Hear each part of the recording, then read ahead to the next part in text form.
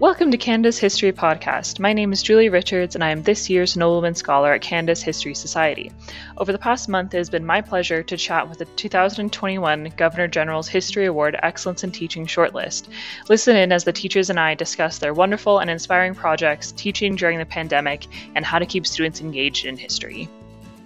My name is Randall Keast. I currently teach at Georgetown District High School in Halton Region. I've been there for the last 21 years. Before that, I taught in the Middle East for 3 years at Ibn Khaldun National School. Before that, I taught in Canada here at White Oak Secondary School and T.A. Blakelock, which are two schools in the southern part of Halton. And to start my career, I began teaching in Japan at the Nagoya YMCA College of English for a number of years. So I've been teaching for 35 years now. I think I put down on these forms it was 34. My math is awful.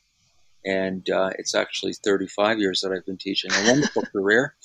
I've been very, very fortunate. I've been teaching International Baccalaureate, or IB. Was one of the founders of the IB program at Georgetown District High School, and was an IB coordinator for 5 years, a department head for 5 years. And now I'm just teaching.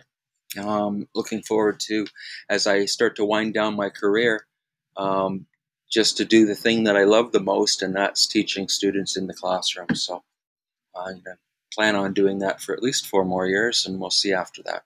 That's amazing. That's such an impressive collection of schools and a variety of spaces. I have to ask, I went to Thomas A. Blakelock Oh, you did? In high school. When did you teach there? Let's see now. T.A. Blakelock, I would have been there, let's see. It was before I went to the Middle East. It would have been taught in Japan from 86 to 89. I came home. I think I started teaching in 89, 90.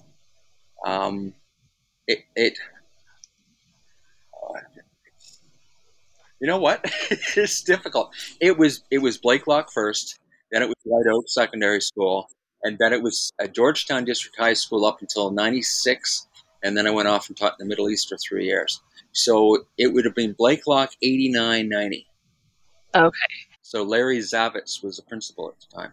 Absolutely fabulous. Okay. Before my time then, that's crazy. I'm sure not much has changed.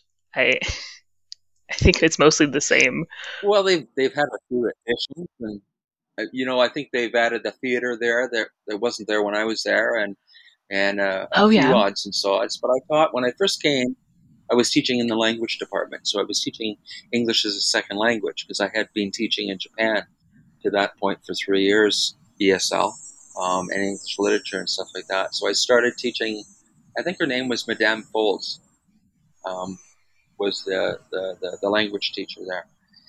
And I worked in that department teaching English as a second language. And I didn't actually start teaching history until I got to Georgetown District High School. I think I taught history for a year, maybe 2, at White Oak Secondary School. But at the time, because of just the nature of teaching, I was surplus to the school. So I was changed from T.A. Blakelock to White Oaks, was there for about 4.5 years, and then to Georgetown District for 1 year. And then that's when I took the leave of absence and went and taught in the Middle East for 3 years. Then coming back, I returned to the school that I left from, which was Georgetown District, and I've never left Georgetown District. It is my school. Okay, yeah, that's amazing. How is teaching in the Middle East and in Japan? Is it very different from here? You know what? Teaching is teaching, as we both know. Having said that, I mean, it was a wonderful experience teaching in Japan. I did graduate school, came out of graduate school, went to Queens, came out of Queens, and I wanted to do something different. I wanted to travel. I wanted to, and at the time, it was difficult finding jobs in Ontario in the mid '80s, and so I went to Japan, had an incredibly phenomenal experience, got married, did those things. and then came back. And going off to the Middle East was it was a unique opportunity. I was divorced at that point, and a new experience, a little bit of running away, maybe. I got in to teach at an international school at Ibn Khaldun National School in Manama, and had an equally wonderful experience. International teaching is a wonderful way to develop your abilities because you are meeting educators from across the planet, and we all teach differently. We have different approaches and different perspectives and different values and so on and so forth. The skills are very similar, but the how we get there are quite different. So from a development of pedagogy and so on and so forth, it was a wonderful, enriching opportunity, both teaching in Japan as well as teaching in Bahrain in the Arabian Gulf. And both are, in terms of history teacher, Japan is one of Canada's biggest trading partners, and understanding the Middle East. I love teaching ancient civilizations, and so for me to live in Bahrain, the island of Dilmun, or in the island of Tylos in the Bible, was just an opportunity that wasn't to be missed. And I used it to travel throughout the Middle East and visit ancient sites and so on and so forth. It was wonderful. Yeah, oh my gosh, that sounds amazing. Like such a great opportunity to be there and to be teaching. And yeah, with all that history just around all around you, it sounds fantastic. Okay, do you want to go through your project? The Human Rights Symposium, the idea is to have a conference with the students and talk about, in a sense, Canada's history, but from the multitude of perspectives. And I think it's as teaching grade 10 history today is based on skill approach. Strand A is the skill approach in terms of teaching a language. And it was a young colleague of mine and I that sat down, and he had just come back from teaching in Britain, and at the time, of course, we've had a tremendous amount of professional development as educators on equity and gender roles and Indigenous issues and so on and so forth. And so it was just a sort of out here in the back garden. Okay, how can we bring this into the classroom and include it in our curriculum or make it a part of our curriculum? And as you know, all the way through the grade 10 history curriculum, there is opportunities to teach about Canadian minorities and women issues and so on and so forth. But we wanted to start the course with. We start in my history course. It's always been the first week, who is Mr. Keast, and then after that, who are you? So that first unit is on identity, and so the Human Rights Symposium became the major project in the identity unit because it allowed students to either choose the identity that their family is a part of, or to choose one of the groups in Canadian society that they link themselves to or associate themselves with or are interested in finding out about.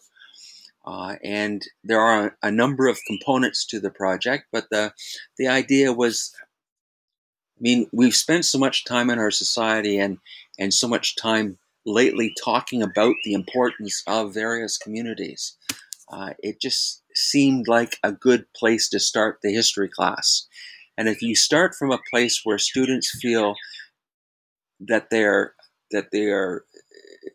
participating in creating what they're learning, they're much more enthused about wanting to learn. You know what I'm saying? They part of the first part of the course is, or the first part of this project is to prepare an organizer where they um, um, have um, they're into their research groups, and they're looking at historically marginalized Canadian groups in society. And they start at 1910, which is also the beginning of our course, and they look at major events and major people that participated in those marginalized groups, and they bring it up in the organizer that they create is called the Road to Equity, and it's looking at individuals and events and why they're important, why they happened, so what, and now what? How do we move forward? And it's that's the beginning of the project, and the next couple of days of the project, it's finding out heroes or people that have represented the various groups and contributed to the development on the road to equity in Canadian society of those particular groups, the students' research. And this year they created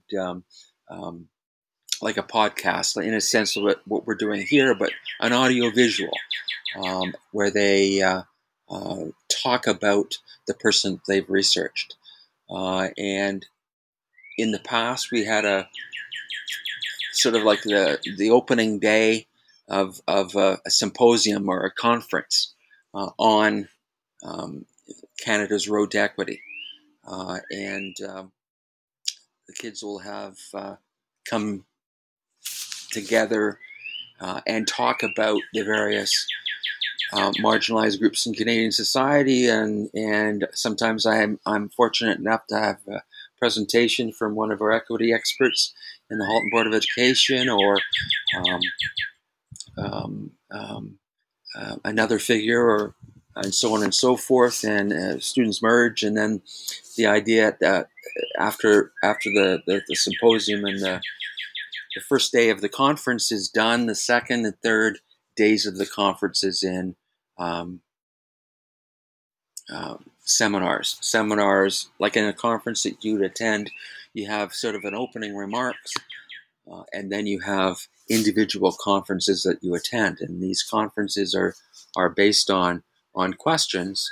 To what extent is your group experiencing equity in 2021 Canadian society, and to what extent is your marginalized experiencing discrimination in Canada today, and to what extent does racism remain a reality in Canada today?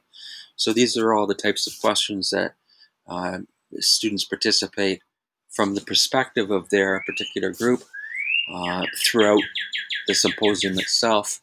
And then we finish off with a debrief, and I have the students write a question on to what extent is Canada a just society today. I have them, after they finish that, they'll write what I call an OPVL, which is a critical analysis of an article that's published on the Canadian Museum for Human Rights site, one of their stories, and that's sort of the overview of the project itself.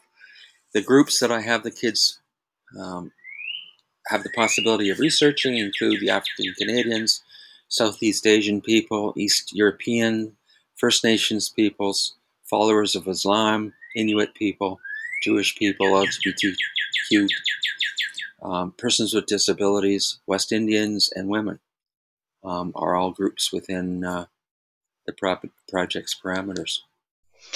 Yeah, that's such an amazing project, and so in depth too. And I feel like all those questions being asked are really important questions that don't always get answered in history. Um, yeah, it sounds amazing, and something that I definitely would have Well, I wanted think to do. what it it's I mean, for me, it's really important in that first unit to not be the one that's doing all the talking. It's so important as an educator today to give the students a voice, allow them to do the talking, allow them. I mean, I in terms of making suggestions in terms of famous Canadians or famous people in the various groups as suggestions to start for sure.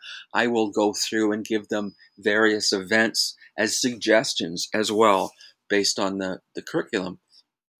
But it's the students that choose the events that they want to talk about and elaborate upon through the last 100 years of Canadian history. And in the seminar, because the seminars, I mean, this year we had 3-hour classes in the morning. Well, I had the symposium. I did it in my grade 10 history class. I also did it in my grade 9 geography class, and they loved it as well.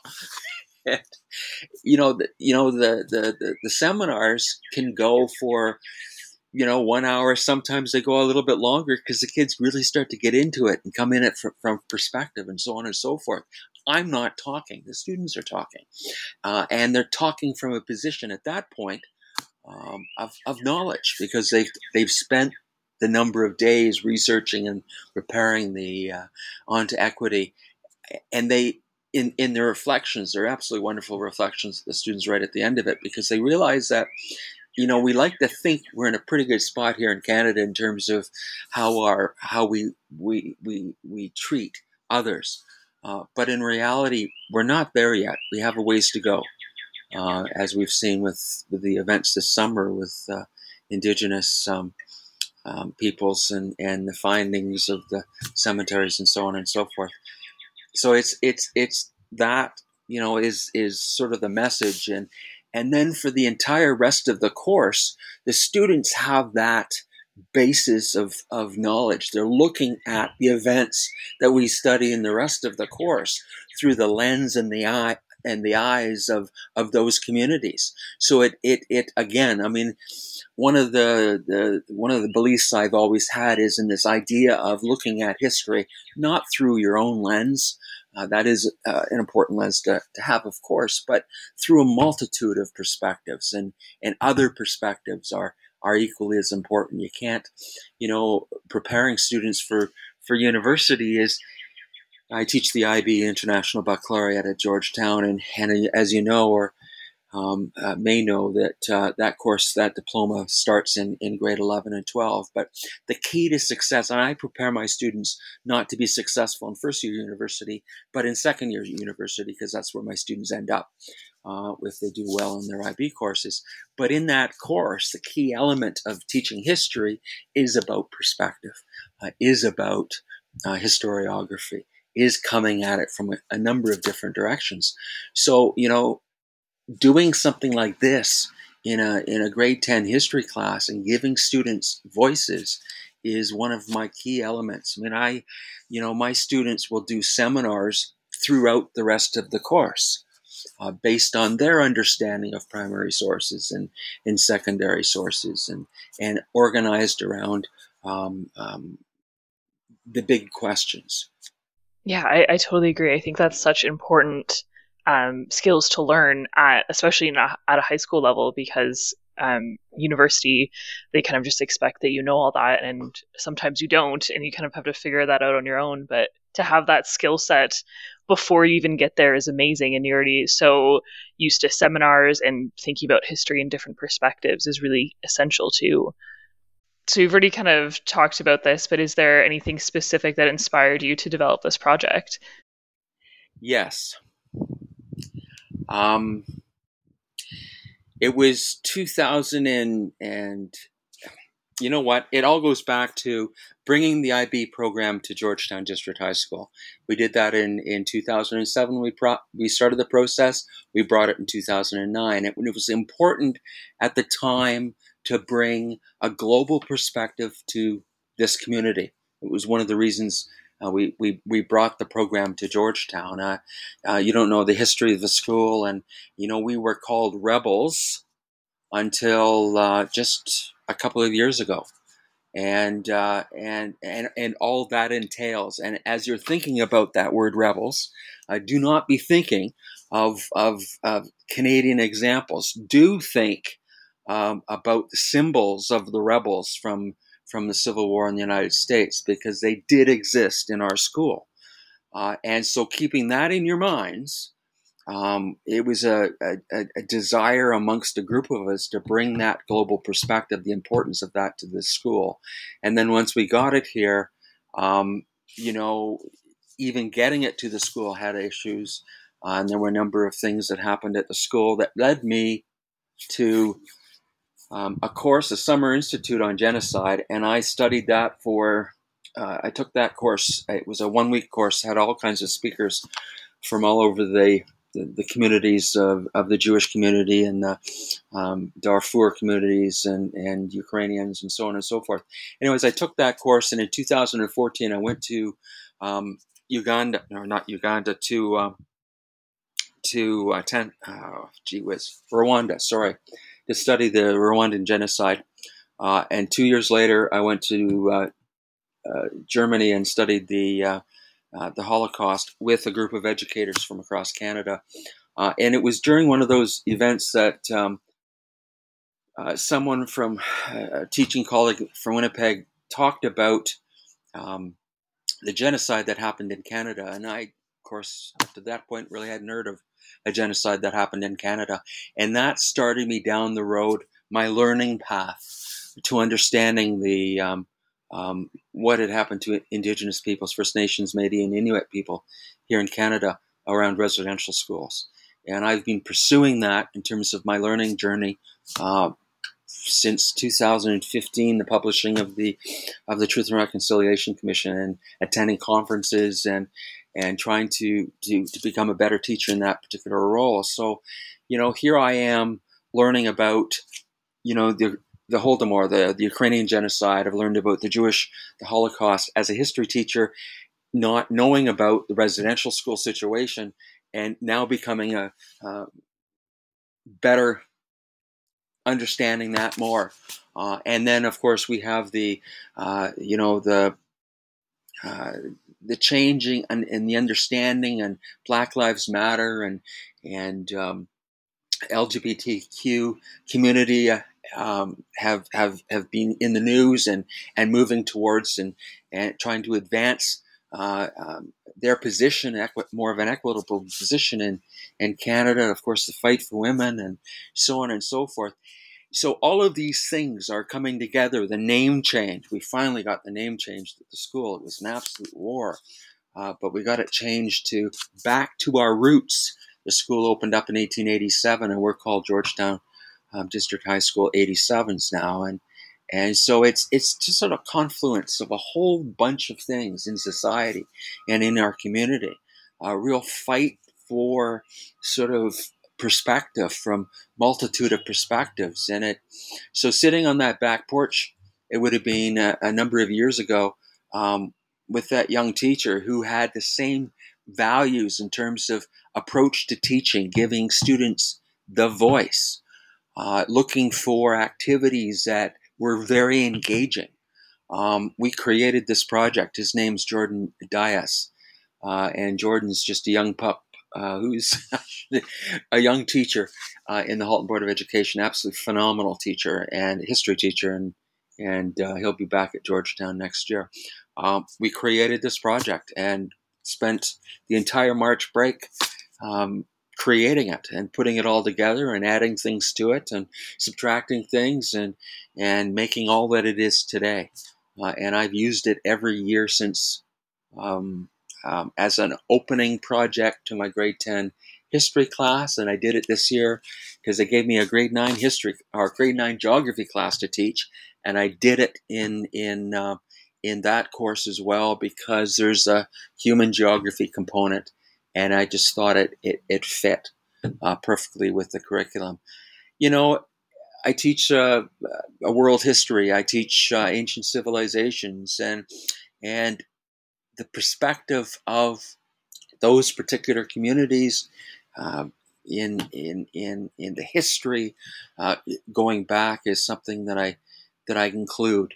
The questions change, of course, because it's the questions I made for this program is in this Human Rights Symposium is based on the here and now. However, those questions can be asked right back throughout history. And I also teach the philosophy class at Georgetown District High School, so we have those discussions there as well. Wow, yeah, it seems like the perfect combination of subjects for this project. And the students sound very engaged in it as well. Sounds very interesting for them. It's it's always been about engaging students, and you gotta. I mean, I have personal philosophy of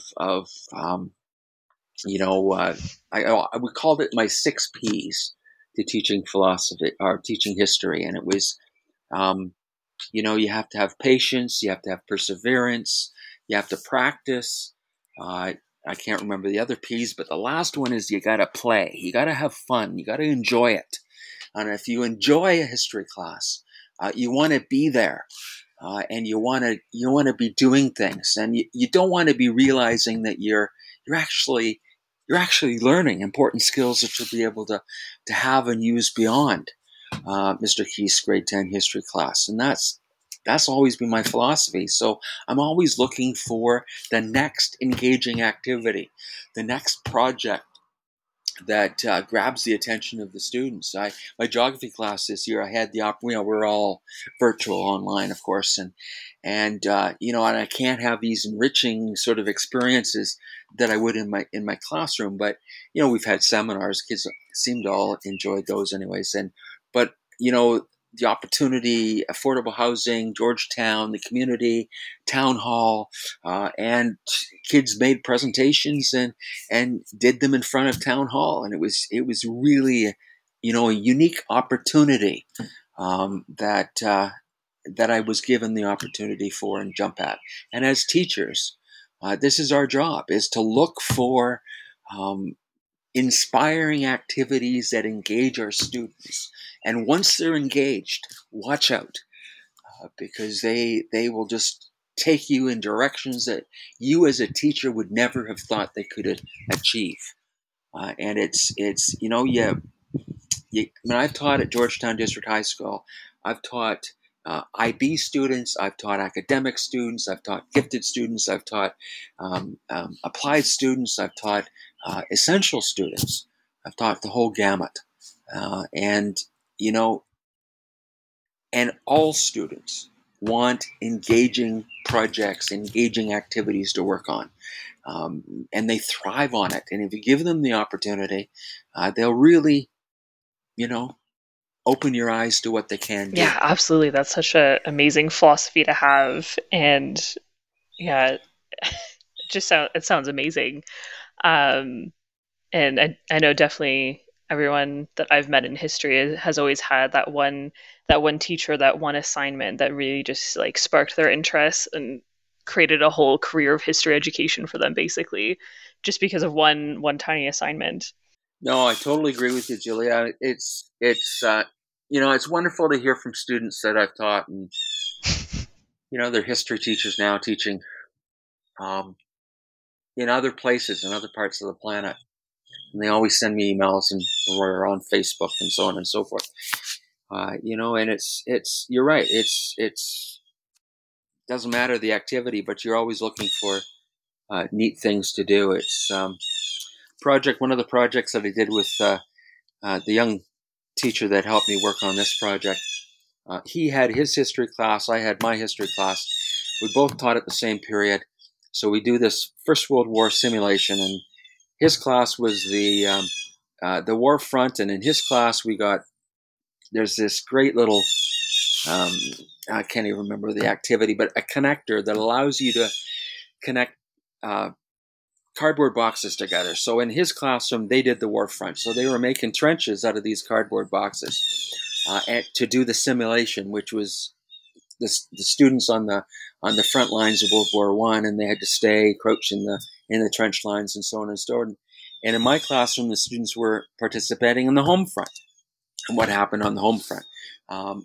Kids are sending letters from the home front to those on the battlefront. Those that are on the battlefront are sending letters home to those on the home front, and that was the essential communication between the two classes. And the kids on the home front were building houses using the cardboard and so on and so forth. Anyways, the activity we took through a number of different battles from Canada's participation in the First World War, and the kids on the battlefront were writing and telling the students on the home front about the participation on those various battles and so on and so forth. And it was a really engaging activity that the kids really You get a lot of an understanding about, but really enjoy. Yeah, that sounds so interesting and such a great way to like visualize the battles, because it's one thing to learn about it, but then to actually kind of um, recreate them in a way and like fully understand how key communication was. That's really fascinating. So, what would you say is the greatest impact of this project?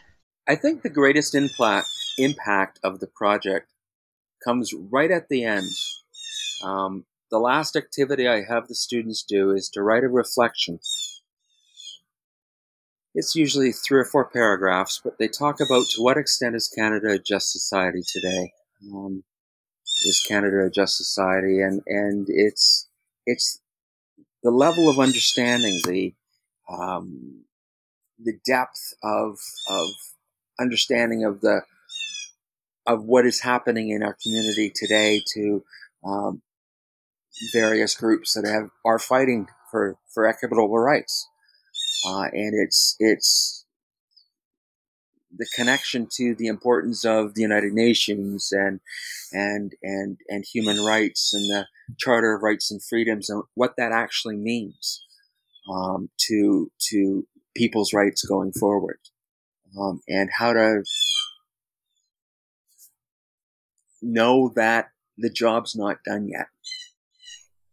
Yeah, absolutely, and such an important part of history too is bringing it forward to the present. That it didn't just happen in the past. There's still influences seen today, and I think that's such a great way of bringing that forward into the present and seeing the very real consequences of history. Well, as you know, students have been living. We are so much more media savvy. The pandemic has forced all of us to become very media savvy, and the students are getting bombarded all the time with from various media sources and types of media, and to be able to understand and balance and question and critique that is an important step, to be able to ask those questions and look for other sources of information to balance off the various media that we're bombarded with every day. Is so important. Yeah, I totally agree, and that's sort of a skill that you learn in history without kind of knowing that you learn it. That is so applicable in everyday life. Um, so how do you try to keep your students engaged? I feel like we have kind of touched on this already as well, um, with the variety of activities that you try to implement. But how do you try to keep history relevant? I think that's a really good question. Um, I would say that if you look at this year, for instance, in the quadmesters and the various classes, at the beginning of the year, it was really easy. The students all wanted to just be doing something, and up through the middle of the year, again, I mean, I had 18 students in a philosophy class, and the marks were just absolutely outrageous. Kids did exceptionally well. And geography class worked really, really well, and everything just chugged along. And then in the last quad, I had my ancient civilizations class. Well, that is my favorite class to teach on the planet. I've always loved it because I've been to all the places that I teach about. And I had probably about 5 or 6 students of the 28 that really weren't engaged. They were there in the virtual classroom, but they weren't. They were clearly tabbed somewhere else. And that doesn't really happen to me very often. Usually, when I have classes in my classroom, I mean, kids don't tend to skip Keiste's class. It just doesn't happen.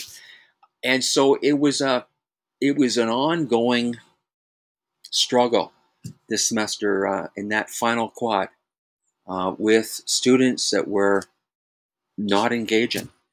And it was very frustrating. I mean, 25 of them were engaged and 25 of them participated, and we had great seminars and discussions and stuff like that. But there were 5 that really struggled and didn't really turn the jets on until the last week or two, and and unfortunately, one of them didn't turn to the Jets on at all. Um, so it's. I think for an engaging classroom virtually, it's important as again to not have the teacher doing all of the talking.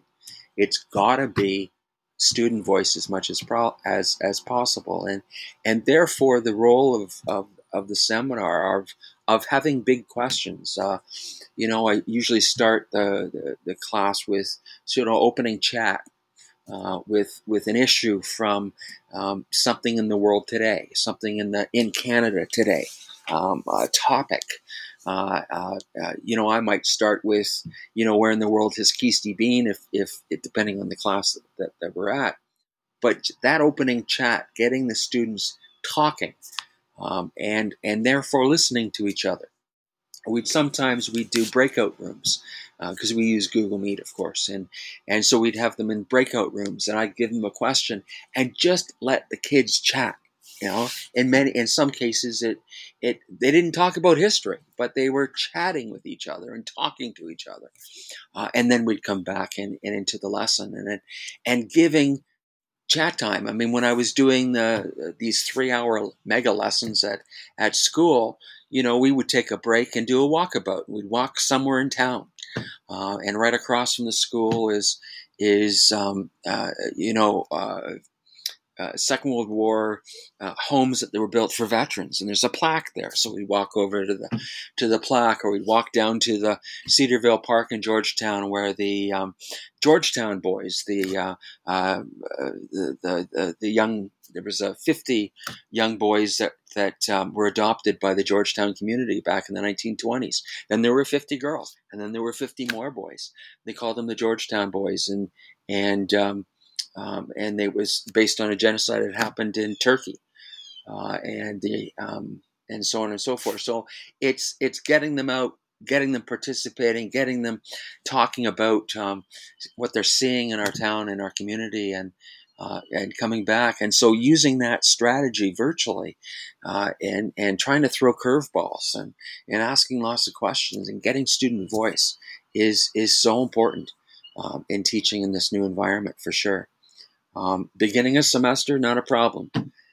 End of semester in fourth quad, that was a struggle. I probably not met something quite like that in my teaching career, for sure. Yeah, that must make everything so much harder, especially with COVID. And I'm sure many students were feeling just burnt out and just not feeling the online learning anymore, because I know it can be really exhausting.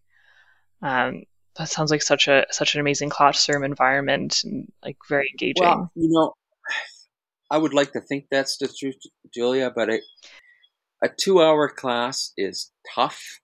I remember those 2-hour classes at university, and that's tough. But a 2-hour class for high school students or grade 9 students or 12, it doesn't really matter. That's tough. But a 3-hour class, which is the ones that we do in the morning, wow. So that was really tough. And it's and on one subject area. So you have to, that was definitely a challenge for all educators across the province. And most of us had no experience teaching for that long in one subject. And I know it was a challenge for everyone. And having said that, we got through it and we survived it, and hopefully we're back in the classroom next fall without another wave. I know all my colleagues are being double vaccinated, and hopefully our students are getting vaccinated, and we can return to the classroom and return to extracurriculars. And but unfortunately, for the first half of the year, our district has decided that we would still have 3-hour classes, and actually 2.5-hour classes. 2.5-hour class in the morning and a 2.5-hour class in the afternoon. So that's fingers crossed, everything goes well. The fall is looking good, hopefully. But yeah, those long hours, that's crazy. Even in university, I don't think they try not to. I had very few 3-hour classes, and that's only once a week too. That's so much content to get through and so much to learn and memorize. So, I think one of the keys, and it was the reason why in Ontario they changed the curriculum probably 15 years back, and that was to make Strand A about skills. And then Strand B, C, D, and E were about content. But making skills being the emphasis. And, this new platform, this new way of teaching, you just can't cover all the content that maybe you could cover in a 90-hour, 90-period class in a typical year. And what you have to strive on instead is cover those skills, those researching skills, those critical analysis skills, those oral presentation skills, those writing skills.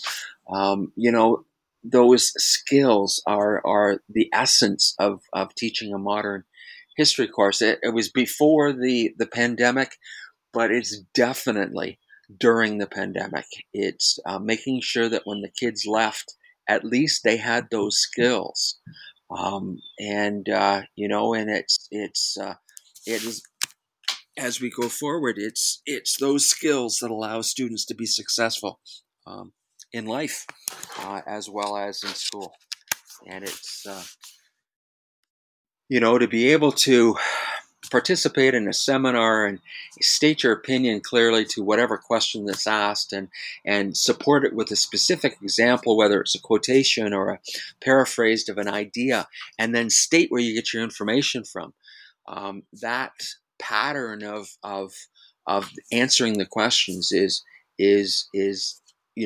something that you need.